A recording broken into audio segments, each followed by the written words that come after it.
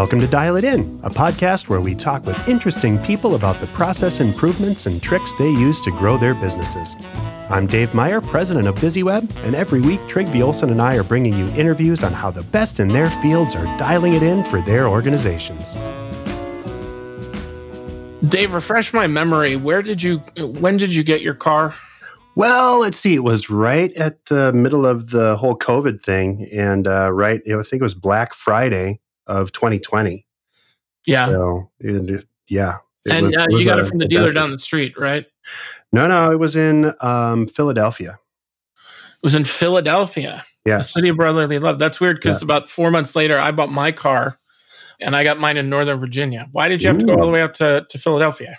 It was the only one available, Trygve, and I wanted it very badly. So I decided to just make the trip, and I grabbed my father, and we grabbed a plane ticket, and we flew out, and 23 hours after we hopped on the plane, we were home. Yeah, I had a similar thing. I couldn't find the car that I wanted. I bought a hybrid, so I get about 38 miles to the gallon in mine, and I couldn't find it anywhere. So finally, I went to the dealership, and I said, I got my wife's approval, and she said, just go get the car you want. So sat down with the guy, and I said, okay, here's what I want, and he kind of went, well, okay.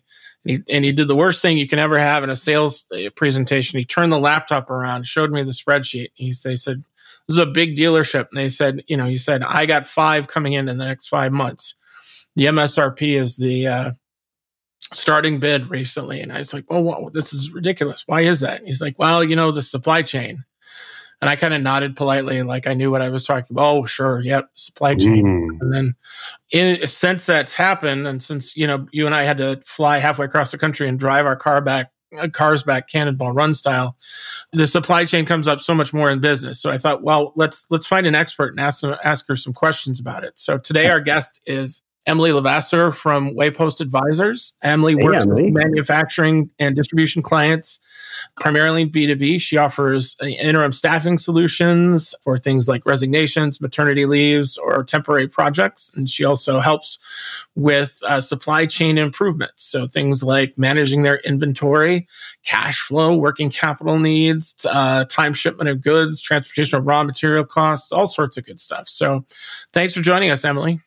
Thanks, Trygve, for a shining introduction. And it was definitely interesting to hear you and Dave talk about your car purchasing. I'm curious what kind of cars you guys are buying these days that you're chasing them around the country. Dave, what do you drive? So mine is a very strange one. It's a Audi RS7, which is a 605 horse kind of crazy thing. So it's really fun. But it was also very specialized. So there were only like 2 of them in the country when I was looking. Wow. Yeah. Wow. Okay. And I drive a Toyota RAV4 Hybrid Limited. So it is, I get about 40 miles to the gallon. But what I wanted out of my new car is I wanted leather seats because I have an 8-year-old. And I wanted heated seats because I'm middle-aged and I have a bad back. And we live in Minnesota, let's be honest. I live in Minnesota. And so, but that was a trick that I learned from a buddy of mine who, during the summer, if his back hurt, he'd tell his wife he'd go to the grocery store and then he'd turn the air conditioning on high and turn the seat warmer on. But the only place I could find it, and the car that I have, it's a deep red burgundy color. And it's got tan interior, and it was one of 5 that was made that year. Excellent. I'm fascinated by that, guys, because those are not, crazy collector vehicles that are super rare, and that, which was what I was thinking when you were talking about it. I mean, those are, they're special, don't get me wrong, but relatively standard type vehicles, and that you experienced having to fly around the country to find what you want. Is a great example of our hashtag. Yeah, and my son even, I'll tell you this, and then we can talk about what we want to talk about. And, the funny thing about my car, Emily, is my son just recently who's 8, he completely ruined my childhood. I sat him down and we watched a couple episodes of Knight Rider. And then he and I went out to dinner. It's like, oh, what do you think of the show? He's like, well, I think it's boring. Like, what are you talking about? this is a car that talks to you. And he goes, your car talks to you, Dad. And yeah, but no, you don't understand that kid had TV screens. He's like, well, your car has a TV screen. No, but you don't understand. He has like all the information in the world to help Michael fight crime. He goes, so Michael plugged his phone in. Right. And then it's like, but then he's got that cool watch where he can talk to the car. And he literally reached over and pressed the bezel on my Apple Watch and goes, Siri, start Daddy's car. So, you are a Knight Rider. Yeah, I guess driving a family car. So, Emily, I know all about the supply chain and I know every idiosyncrasy of it. But, since Dave's here, why don't we start with the basics? What is that? Yeah, for Dave's benefit and for the benefit of our listeners. Yeah. So I would define supply chain as obviously it's a physical movement of goods and all of the activities required for that to happen, including the informational interchanges. So when I think of it, it really starts with the planning process, if that exists in a supply chain. And this is the mathy, sciencey, nerdy piece of it that is a little bit more new. It's a younger portion of the supply chain. So this would be forecasting, right? Forecasting the demand. This would be supply planning, understanding how we bring in material to satisfy our production and inventory needs. This would be inventory optimization, setting our optimal stocking levels so that we're not spending an extensive amount of money on inventory, but we have enough to overcome any of the variabilities that might cause us to need to chew into stock. And then capacity optimization, particularly in a distribution and a manufacturing model. The next piece then pushes into what are we going to buy and where are we going to get it from? So in supply chain terms, we would call that sourcing, where the material comes from, procurement, kind of the management of the categories in that and how we buy optimally, and then the purchasing, which is actually creating the purchase orders, submitting it to suppliers. And then manufacturing is actually a piece of the broader supply chain. So when the materials come in, they're going to get used in the production of an eventual finished good that then will be stored in a warehouse for a period of time and shipped to an end user, a customer, a retailer, whoever that is, and then eventually on to a consumer, right? So it's all of those pieces from the planning to the purchasing to the production to the distribution and storage of it, all the way driven by what essentially a consumer needs. If we don't have consumers buying stuff, then the whole rest of the upstream supply chain is generally not necessary.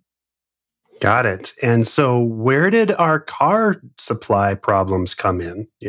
What's happening in the news cycle right now that everybody's blaming the supply chain on missing vehicles and late phones? Yeah, great question, Dave. And I think at a high level, what we're experiencing is just significant and completely unpredictable variability in the supply chains. And I'm going to caveat that by saying the last 3 to 6 months have started to cool off a little bit, and we're getting back to periods of stability. But certainly from March of 2020 through, we'll call it summer of 2022, what we've been living in is this unpredictability on both sides of the equation.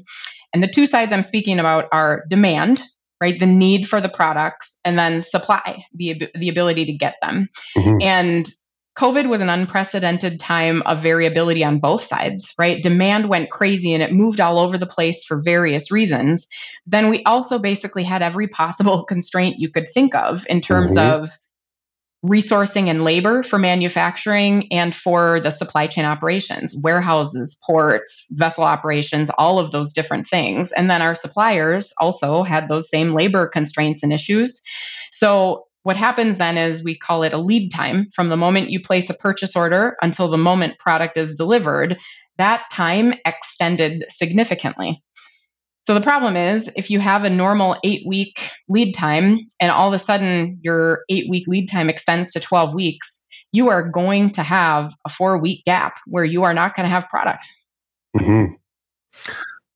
So how that affected the cars, I think, was that it wasn't that people couldn't make cars. It was the computer chips that went into optimizing cars, right? That's really what the hiccup has been for most auto manufacturers.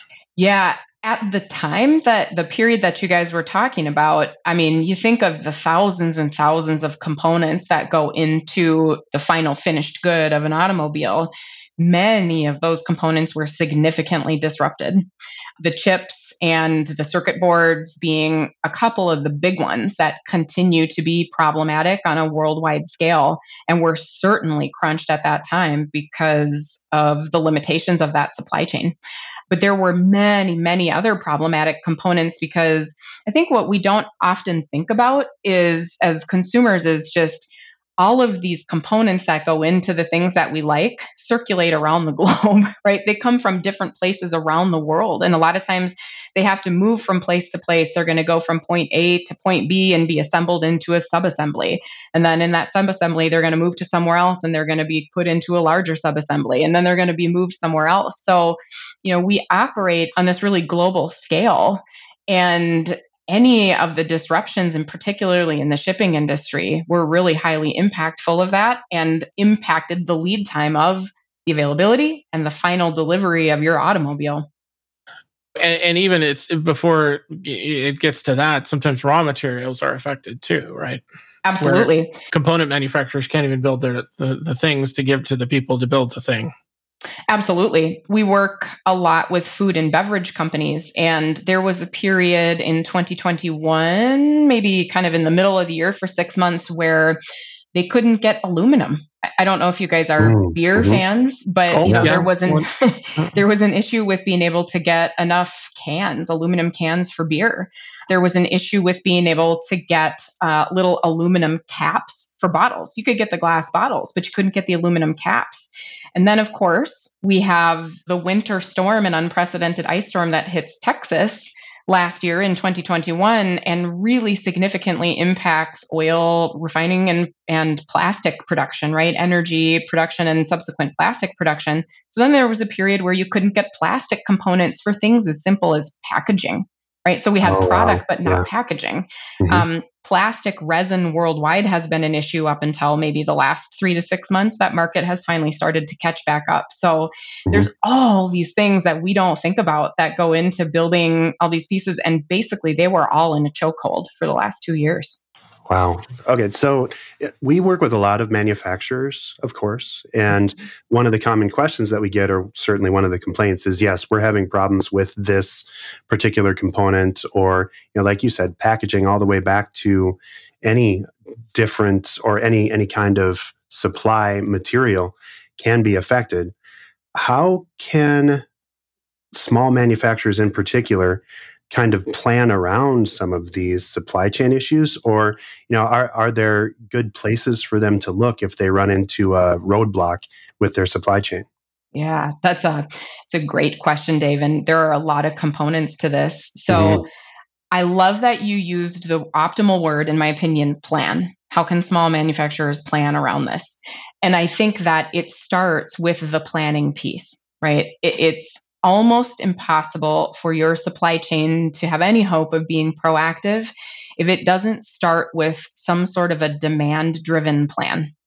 And that's a forecast, right? And there are different methods for forecasting, but I honestly think that what's most relevant at this point is leveraging your sales and your customer service teams or your engineering teams that are working with your customer or client base to understand what are your clients seeing in their markets in terms of their demand, and how does that reflect to your customers or clients and what they're going to need.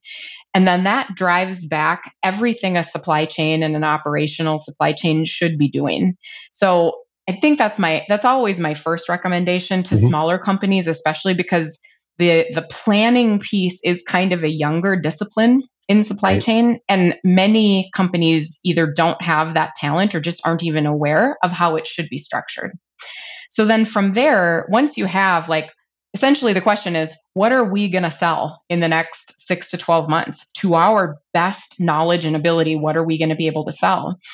And then the other piece that I think I see a lot of fall down is pushing that back into the supply chain in a way that they actually are set up for success in being proactive rather than reactive. So here's a great example. It doesn't do a lot of good if marketing is going to put on a BOGO buy one, get one sale, and you're going to anticipate a lift of 50% in your sales volumes. If you're going to plan that BOGO for 2 weeks out, but it takes your supply chain 8 weeks to actually get the inventory you need, that's a big miss if you haven't thought that far out. So really creating that cross-functional awareness with the sales and marketing teams of, hang on a second, how are we stocked? What's our production capacity? And what's our lead time to be able to buffer our inventories if we need to? And then we can start talking about promotional lifts. That's one of the things that we talk to people all the time as we're trying to plan out a better source of sales and marketing alignment in a company is, they say, oh, well, what would you like? Well, we'd like more leads. Okay, great. If I give you 100 leads, you can close tomorrow. Is that going to, how crushed are you going to be? And they go, oh, well, I hadn't really thought about that. So growth, for being smart about your growth, is absolutely, it sounds like, is just as important in the front of the house as well as the execution model behind, where you're following almost the same model of needing to forecast what you need and then how to deliver it. Absolutely. So, Emily, we kind of had some fun poking at the car industry, but what are some, and you mentioned the interesting thing about plastics is as a consequence of the Texas issues in 2021. So what other industries are being affected right now by supply chain issues? Many industries. It is getting better though, guys. I do want to make sure that the listener base is aware that things are loosening up quite a bit. Drivers of that being that consumer demand has cooled in the last couple of months for whatever the reason may be, but it has cooled. So purchasing is down, production utilization is down in many sectors.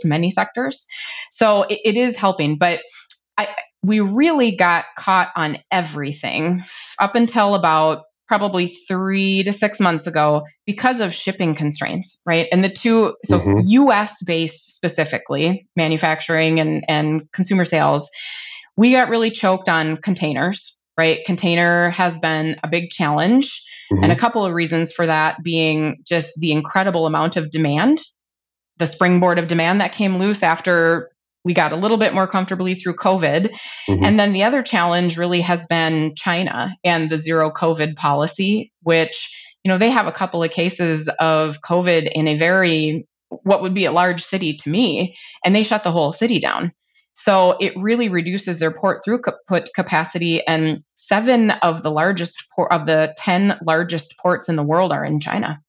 Wow. So that has been a huge problem, as there's been a really big kind of back and forth in terms of the ability to move freight. And then, of course, trucking in the US was a problem as well. And I'm sure many of our listeners are well aware that trucking capacity is going to be an issue for years to come because of the lack of drivers and because of some of the regulations that have been enforced with good intention around safety. But some of the regulations that have been enforced that limit a driver's ability to drive a number of hours. Again, that wave is receding a bit right now because demand is down and warehouses are full, so shipments are down. But once we kind of spring back to a more normal level of consumerism, it's going to continue to be a problem. Do you feel like and at the time of our recording, we're in the second week of November, going into 2022 here. So the holiday season is fast approaching. Do you see another crush of, shipping problems and trucking and that kind of, are there other big things that you see in the near-term future that might be impacted in the supply chain that our listeners might want to know about?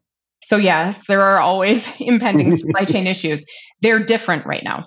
Yeah. So what I can tell you is from a consumer goods holiday perspective, retailers brought in their holiday inventory 6 months ago, because what happened in 2020 and 21 is they didn't bring their stuff in far enough in advance, so then it didn't get there in time. So that means that we should have better stocked shelves for the items that we want. However, the flip side of that is that a lot of sales have slowed in a lot of places. So we have warehouses that are literally packed to the gills, guys. Warehouses everywhere. You cannot find warehousing space right now because it's just stuffed full of everything. And so the problem that creates is it slows down the receipt of inbound containers and trucks. So I'm going to send a container to a warehouse and it's going to sit there for 30 days at this point, waiting to be unloaded because there isn't warehouse capacity. So what that does is it ties up the container availability and, more importantly, the chassis that they use to pull the containers around. Yeah. So now you have trucks waiting for hours and hours at inland and port container ports to pick up their containers. So there's still a lot of congestion. There's still a lot of trouble in those types of areas. And then compound that right now, by the time this airs, I'm not sure this will be relevant, but there's another potential impending U.S. railroad strike that could go as early as December 5th. I don't think it will. A railroad strike would be so detrimental to the economy and just to business and people in general that I think the government would step in and intervene there, which they've done a couple of times with other potential railroad strike issues this year. But I mean, that would be huge. Almost everything has some component of being impacted by a rail, whether directly or as a trickle-down effect. That would be hugely impactful. So as things are backing up in warehouses, which then is backing up the trucks, which is then backing up the boats, which is then backing up. What I'm interested in is sort of an interesting juxtaposition with the idea that inflation is getting so high and things are becoming even more expensive. And is there a tipping point where somebody's got to clear out the warehouse, so then all of a sudden there's an 80% off sale at TJ Maxx? Or when's that inevitability come into play? It did happen. I forget what month it was. Maybe it was September or August even, that Target announced a 90% dinger on their profits because they took a massive write-down on their inventory because they just had so much and they needed to move it. And you could see that at the store level. I remember I have a 5-year-old daughter and going to Target to buy her some new little leggings that are normally $5. It's not a big expense, right? But $5 pair of leggings had been marked down to $3, right? Like they're just trying to get stuff to move at this point. And so a lot of that is happening kind of across the board. And I would continue to see prices on consumer goods fall, even through the holiday season, because they just want to move inventory. Yeah. So let's maybe play this out in terms of a real case scenario. So when COVID hit, I, like everyone else, ran to the store and got toilet paper, and there wasn't any. So there were empty store shelves, and they said, well, we'll get it when we get it. And so why didn't we have toilet paper? Why did it take so long to get toilet paper back? Yeah, I think the biggest thing on toilet paper was the run on demand, right? Everybody had this panic moment of, this is the classic story, right? This panic moment of, oh my goodness, I may not be able to leave my house for a while. I need to make sure I have toilet paper, right? And so everybody went out looking to stock up on toilet paper. And that's that variability that probably what happens with toilet paper is it's a very, very stable, what I call pull pattern, right? The purchasing is very, very stable on an aggregate level, right? And now all of a sudden you're doing double or triple the volumes. You're pulling your inventory down immediately, but that lead time to order new product for Charmin or whoever it is to order new product hasn't changed. And in fact, it's extended. So you've drawn down all your stocks and you don't have new stuff coming in for weeks now. Like, that's it. I mean, that's where the toilet paper went. And what happened. So basically, any given store gets so many cases of toilet paper because people know that, or the stores know this is about how much it's going to use. And that's their forecasting. All of a sudden, everybody slapped up, and they're like, "Oh my gosh, we got to do!" And it's not like it was a stomach flu. So I still don't know why toilet paper went crazy, but it's just the wildest thing. But so all of a sudden, everybody was asking for it, and there's no. Like it's like a just in time kind of thing, sort of, isn't it? With supply on that kind of consumer good, or is it just that I don't think so. Stable? It's not, that type of thing is not just in time. I would say there's inventory stock. I'll go back to my favorite again because we're in Minnesota. Target has some stock of toilet paper, right? Sure. And then the distributor who distributes that has a stock of toilet paper. And then Charmin has their stock of toilet paper and all those types of things. So there is buffer stock in the entire supply chain, but there's only so much.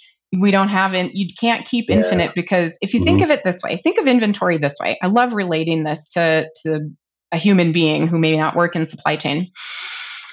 If you're going to go buy more toilet paper, you have to pay money for that, right? You're spending now twice as much on toilet paper. That's just going to sit there a little bit longer. Right. And so a company has to do the same thing. If they're going to increase buffer stocks, they have to spend money then to increase those stocks that are just going to sit there on the possible future that they would need to sell a little bit extra. So and that costs a lot of money. And they have to pay for it and move it, and you get increased damages. There's all sorts of stuff that happens. So there actually is an optimal, mathematically, statistically optimal stocking level based on some different parameters that many companies try to operate that way so that they're not overextending themselves on their working capital, their cash flow, but they also have enough to overcome kind of normal fluctuations in demand. And that's where Waypost comes in, right? We can help companies understand what their optimal stocking levels are. Yes. That's actually one of my favorite studies to do. So, yeah. Cool. So, because I don't like single ply, it's just a thing I have. So, I sketched this out a little, and loosely speaking, because I'm really not an expert at this, for toilet paper to get into my house, it would have had to.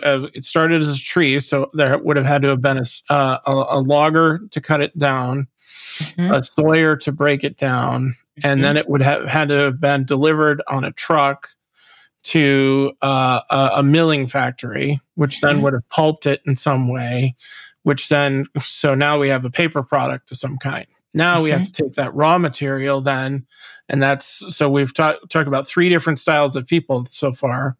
The fourth is that has to be converted in some sort of manufacturing way into toilet paper, 2-ply, of course, and then it has to be packaged, which is the fifth different specialization. Then that has to be put into a warehouse for delivery. Then it has to be put into my store for delivery. And there's trucks along the way. So there's 9 steps in just something as simple as toilet paper. At least, if not more, because there's probably a distributor somewhere in the middle there. And then not only do you have to get to the store, so then the retail store has to receive it into their inventory, and then they somehow have to get it out to their shelves, right? And that actually is a very challenging piece of the whole retail food and consumer good retail distribution, is just getting things moved out to the shelves. So at Waypoint Advisors, Emily, what are some of the things that you're seeing that are sort of common fails that businesses are hitting with this kind of thing right now? What's the frequently asked issue question that you're getting a lot of right now? Sure. Okay. So 2024. So Waypost Advisors, not Waypoint. Sorry. Yeah. Waypost. Yeah. Waypost. Okay.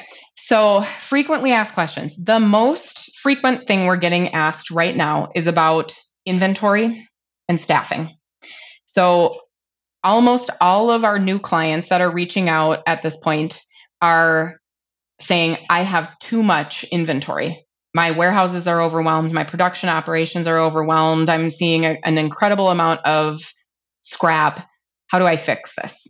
And that goes back to really understanding, what are those drivers of the inventory? What does the forecast look like? What does the lead time look like? What is your purchasing team doing? Is your purchasing team well connected enough to what your inventory levels should be to make the right decisions? And do they have the data and information to do so?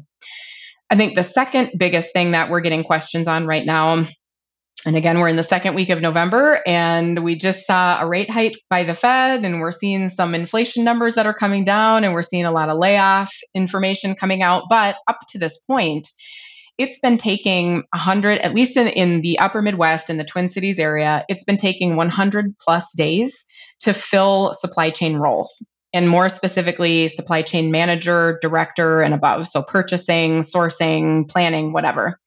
So the other question we get a lot is, hey, I can't have this role open for 3 to 4 months. Do you have someone who could step in and keep us moving and keep my team engaged and make sure that we're continuing to improve processes? Oh, and by the way, can you shed some light on how we could continue to improve processes? And yes, that is absolutely something that we do and we love to do. And it has been a huge value for companies so that they're not just hanging back in the pocket for 3 or 4 months while they fill that role. What are some of the industries that your clients are in? You don't have to say the exact ones, but you just what kind of supply chain issues are you focusing on right now? Sure. So our biggest ones, and I think this is just kind of a factor of our network and where we're located physically, but food and beverage is a big one for us, food and beverage ingredients. And you mentioned it in the beginning, Trygve. Thank you. B2B, right? So we tend to not do kind of the retail or direct to consumer side. We can, but B2B. And then almost fell off my chair there, guys. Sorry. And then medical device was another one that we got into early on. And so we've seen a lot of activity around medical device. And then to be honest with you, the rest of it, what we say is, as long as it moves a product, so if there's a physical manufactured or distributed product, we can be helpful in that space. We've done board games, we've done balloons, we've done towels, we've done pots and pans, we've done clothing. I mean, we've done automotive. So there's a lot of different places that we can play. Amazing. Yeah, you mentioned balloons. Is helium really in short supply now? Yeah, it was. I'm not super close to the helium market in the last, we'll call it 3 months. But I mean, it was in very short supply. And actually, it was one of the biggest drivers of demand reduction for the balloon companies out there, as they just haven't been able to get the helium they need. Right. And a lot of that's geopolitical disruption, right? A lot of that is coming from the conflict in Ukraine and Russia. Sure. Ukraine's big in the helium space, or? Yeah, I think that area of the globe supplies, if I'm not mistaken, I don't have my statistics on this here, guys, but supplies the majority of the helium. Wow. Yeah. Okay. Yeah. Fascinating. So Putin is trying to ruin my kid's birthday party, is what you're telling me. Amongst other things, Dave. Yeah. Well, that's one of the things that's really fascinating about all this is that it's not just the U.S. that we're talking about here. I mean, it is truly the entire world is interconnected now. Yes. And so shipping and all of those things that come in, when that Evergreen blocked the canal. Ever Given, that was the Ever Given. It was so huge. And it was like, well, it's just one boat. But no, it cut off the entire, it added like 3 months to the shipping times for things that were critical. Yeah, absolutely. And part of the issue with that is just how long it takes to get around the globe if you're not going through the Suez Canal, right? So if you got to divert your ships around, the Horn of Africa or in other places, it takes a really long time to get through there. I think one of my favorite examples, guys, and I doubt that consumers saw this because this was very much a B2B issue, when the conflict in Ukraine and Russia began, and as it continued, companies decided they didn't want to do business with the Russian oligarchs, right? So what we didn't realize is, and Trygve, when you were going through kind of like the steps to get toilet paper, right, to a consumer, what you're talking about are the tiers of a supply chain, right? So there's us, we're going to get our product. We have our tier 1, who's the distributor that's sending us our product. Tier 2 would be, whoever is supplying the distributor. Tier 3 would be whoever is supplying the wood pulp or the pulped paper to the toilet paper production. Tier 4 would be whoever's bringing the wood pulp to the plant, right? So those are your different tiers. So what ended up being sort of true and interesting is a very large portion, something to the effect of 80% of white food paper bag packaging. So like a 50-pound bag of food starch, for example, is packed in a 2-ply bag that has like corrugated paper on the inside and then white paper on the outside, and then the logos are printed. Something like 80% of that white paper was owned by Russian oligarchs. And so if you didn't want to do business with Russian oligarchs anymore, you didn't really have any other options because the other 20% came from China. And there were some serious, shipping constraints out of China. So a lot of food production suppliers were on their heels trying to find alternative solutions to that white paper bag issue. And who would have thunk? Yeah. Huh.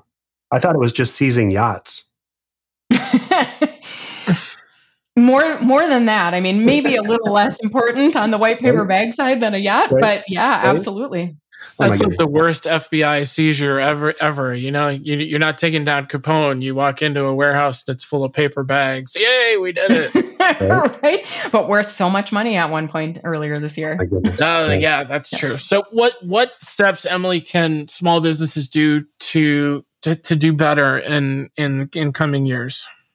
Yeah, I think great question, Trygve. And I think back to that planning piece. If your business, if you can't clearly answer the question of who's responsible for making sure that we're taking those consumer, customer, client insights and driving them back through the supply chain in a way that helps us make better decisions, if you can't answer that question, then I think that's a good question to start asking is how do you mature your supply chain planning organization? Then also the whole end to end. And the second piece I would give to that is data. How can you make sure that data and information are flowing through the organization as well so that it isn't reliant on Bob going and talking to Marge to, convey that message to the supply chain? Mm-hmm.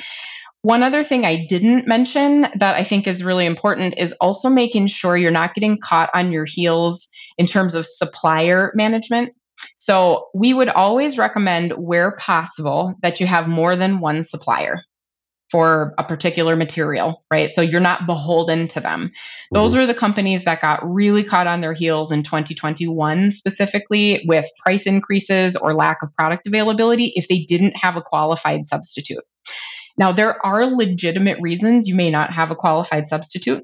If it's a highly specialized material, if you simply don't have the volume where it doesn't make sense to divide the volume you do have between two suppliers. But then what I would suggest is making sure that your supplier management strategies match your needs. So if you have particularly a highly specialized material or a critical material, if you don't get this material delivered when you need it every day, your production facility is down, that is a critical material. Mm-hmm. You need to make sure that you have a very strategic and tight relationship with that supplier, that you're sharing information openly, that they understand how critical they are to your operations, because you are beholden to them and they have the ability to really impact your business. So those are probably the biggest pieces I would recommend. There are other things out there that I know manufacturers are dealing with on a day-to-day basis that we don't have a good solution for. Manufacturing labor. That's going to be a problem for a while, and we can't help in that space necessarily. Right. Apart from potentially being able to plan. And our recommendation would also be to drive efficiencies at a plant. And there's a lot of talk of automation at production facilities. That's not specifically our space. I'm happy to talk to anyone about it. But, those are just things that we're going to languish with a little bit for years to come. I think one of the things we've seen in that same space and in the recruitment is don't sell the thing, sell the results. So we one of our recruiting companies that we worked with, one of the things we found is they blamed the website. They were saying, "Oh, the website's not functioning," and we were like, "Well, no, it really is."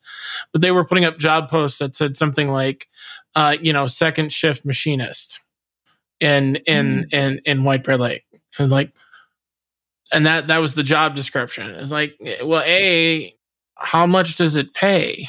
Mm-hmm. Mm-hmm. What's it like working there? Yeah, your website looks like it's from 1983. Why would I want to work at a company that I'm pretty sure I'm going to have to scrape on stone tablets in order to work there?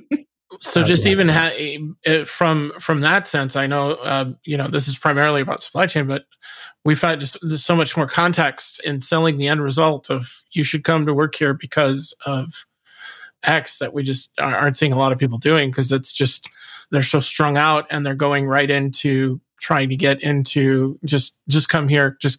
No, you still got to sell it somehow. Right.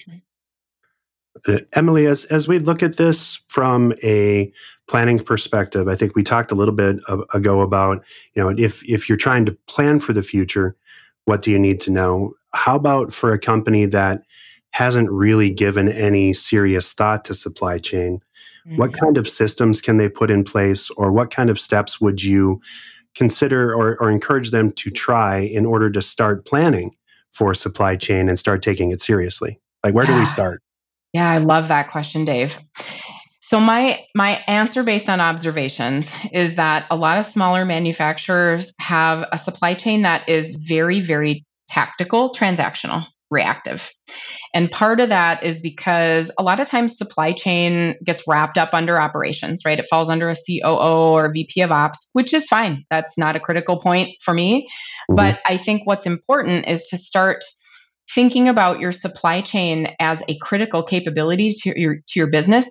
So thinking more strategically about the supply chain and what it needs to be for your company and where you need those capabilities to be. And one of my favorite examples is so many people in supply chain get addicted to it, I think, because it's fun and it's a different challenge every day, and I get to get in and figure out how to do this, and it's high intensity. And a lot of them are the types of folks that maybe didn't enjoy a different role in the business, so they got dumped into a supply chain role, right? But they don't necessarily have a background in it. They don't necessarily have a lot of different experiences. They just kind of got put there because they were willing to do it. And my challenge to companies is to really kind of think differently about how you elevate your capabilities and your strategic thinking there, because you might be shooting yourself in the foot a little bit on your execution by not thinking more strategically about your supply chain. So enhancing those capabilities. And I think from a system perspective, great question there too, Dave, is just how there are a lot of tools out there on different, I'm going to use the term tier, but I mean something different, right? There are a lot of tools out there, generally called an ERP, Enterprise Resource Planning System, that will get you off of Excel and will allow you to kind of tie together your whole business operations, including giving you visibility to what we're purchasing, how long it's taking to get it, like what are our forecasts look like, what are our pull patterns look like, so you can make better decisions once you have those capabilities that you've built in your teams. Then you have the data and analytics, to use some buzz terms, to actually make more insightful decisions on what you need to do. And I would say don't overcomplicate it. Not every company should go out and buy SAP. That is a very complicated system, right? There are much simpler systems that are going to be a step change from recording data or not in Excel that are very easy to, not very easy, nothing's ever easy to implement, but much easier to implement, much more insightful, and much less expensive without overcomplicating things. Is there a continuum of like service? So if you start on a very small ERP or in a system, where would you consider like the absolute table stakes? Like how big of a ERP, or what's a minimum investment that people should be ready to be spending in order to get an ERP? And then how much might it take to actually get that thing online? Because there's a lot of sunk costs that are involved in setting it up, right? Yeah. I cannot answer the cost of an ERP implementation. What I will say is the minimum requirements for an ERP, in my opinion, and in any ERP, is going to be your finances and your order management, right? So you need your customer service teams to be able to enter orders in the system. You need to have visibility to inventory so that, the system can net that all out. That's a minimum. And then your finances need to flow through. So once it ships, you got to trigger an invoice, and there has to be some way for when payment comes in that all gets tracked in the system. Those are table stakes on an ERP. Yep. I would say a table stake that I would say also is what's called material replenishment planning, or MRP. And that's essentially the purchasing side of an ERP. So you can set up very basic parameters that will take, here's what we have on order, here's what we have on inventory, here's the production plan. I'll come back to the production plan piece. And here's what we know of our order lead times. And the system will trigger you to say, this is what you need to buy and when. Particularly if you have a lot of SKUs and not so many buyers, thousands of SKUs, a couple of buyers, you need that automation, because it's not realistic to be reloading spreadsheets every single day and looking for which ones are running out. 2 months from now, right? Mm-hmm. So I would say the MRP is also a table stake. The other two pieces that, from a supply chain perspective, I would also recommend is that planning piece. You can implement pieces. They're usually what's called like a bolt-on. It's not a standard ERP module, but you can add them on. But that's what will allow you to take in forecast information and pump that into the system. So it's not just what we have on order. It's not just what we have in inventory. But then we can also bring in what are our anticipated sales and forecasts and inventory stocking points that will then have the MRP system tell your buyers what they need to buy. And then the last component of that, which I would say approach with caution, can be very valuable. But in my experience in 17 years, I have seen a lot more companies struggle with implementing production planning modules than I have seen them be successful. But that would be the other piece of the equation, right? Is not only what you have on order, not only what you have on inventory, not only what you are forecasting, not only what your targeted stocking levels are, but then let's bring in the production plan from the plant and then have that tell the buyers what to buy. You can get a lot more accuracy if all of that stuff is functioning correctly. You can get a lot more accuracy in your purchasing signals. But again, the production planning piece, depending on the business, can be quite complicated. Well, this all just sounds awful, that there are dozens of people involved and dozens of plates spinning at any given time, any that could fall at any time, and you need to have a complete backup of all that, all just so that I can have my toilet paper with the nice little red bear on it. Some of us enjoy this stuff, Trygve. Well, I mean, I think if anything's painfully evident of this is not for the amateur. This is right. If this is something that is affecting your company, you need to have a higher level of expertise than just an entry level person to do this kind of work. Mm-hmm. I really think that is the tip of the iceberg. And not to say that there isn't value in the entry level, right? But if you're just gutting it out and reacting to everything, then it's time to start thinking about how do you get the capabilities in place to enable you to be more proactive than reactive, for sure. Wow. All right. Well, Dave, do you feel like you understand supply chain a little bit better now? I don't know if I'm a pro, but I sure am a whole lot smarter than I used to be. Which is my head hurts too. Yeah. The biggest thing that I'm taking away from our chat, Emily, and again, the theme of our podcast, right, is dialing it in. And there's a lot of knobs and dials in the supply chain. Yeah, and absolutely. So planning and looking at alternative sources and making sure that you've got the right person in the seat and definitely hiring a consultant to help guide you along the way are things that our clients should be thinking about. Yeah, I think all of those things, and, cautionary with the consulting word. I know that frequently puts people off, but there are a lot of ways to approach how you get better practices. I know everybody likes to talk about how can we be, best in class or implement best practices. Right. How about we just go for better practices and let that step change occur before we shoot for the moon in that case. Mm-hmm. But yeah, it's definitely not for the faint of heart, and it can be really, really hard work. But getting to that more planful, proactive place is going to put a little less burden on the teams and make them feel a little bit more fulfilled in their work, shall we say. Right. Emily, if people feel like I feel, which is I'm just exhausted thinking about all this and thinking, thank God I know you. If people want to get a hold of you for help, how can they find you? Sure. So you can check us out on our webpage at waypostadvisors.com. We have a couple of buttons you can push there to contact us. They could also reach out to me at emilyl@waypostadvisors.com via email. I could geek out on supply chain stuff all day long. So I always encourage people to call and have a conversation. And, we can share a lot about what we're seeing in terms of practices with our clients and what we know that might be helpful. By the way, guys, if you're looking for a job, I'd be happy to work with you at any point because you're half experts now. So give yourself some credit. Wow. No. We would be the weak links in the supply chain. Yeah. Yeah. Yes, we are the weakest links. So, Emily, thanks so much for joining us, and thanks so much for giving us a good once over on what this is. And again, if anybody is looking to find her, you can find her in the show notes and as you said, at waypostadvisors.com.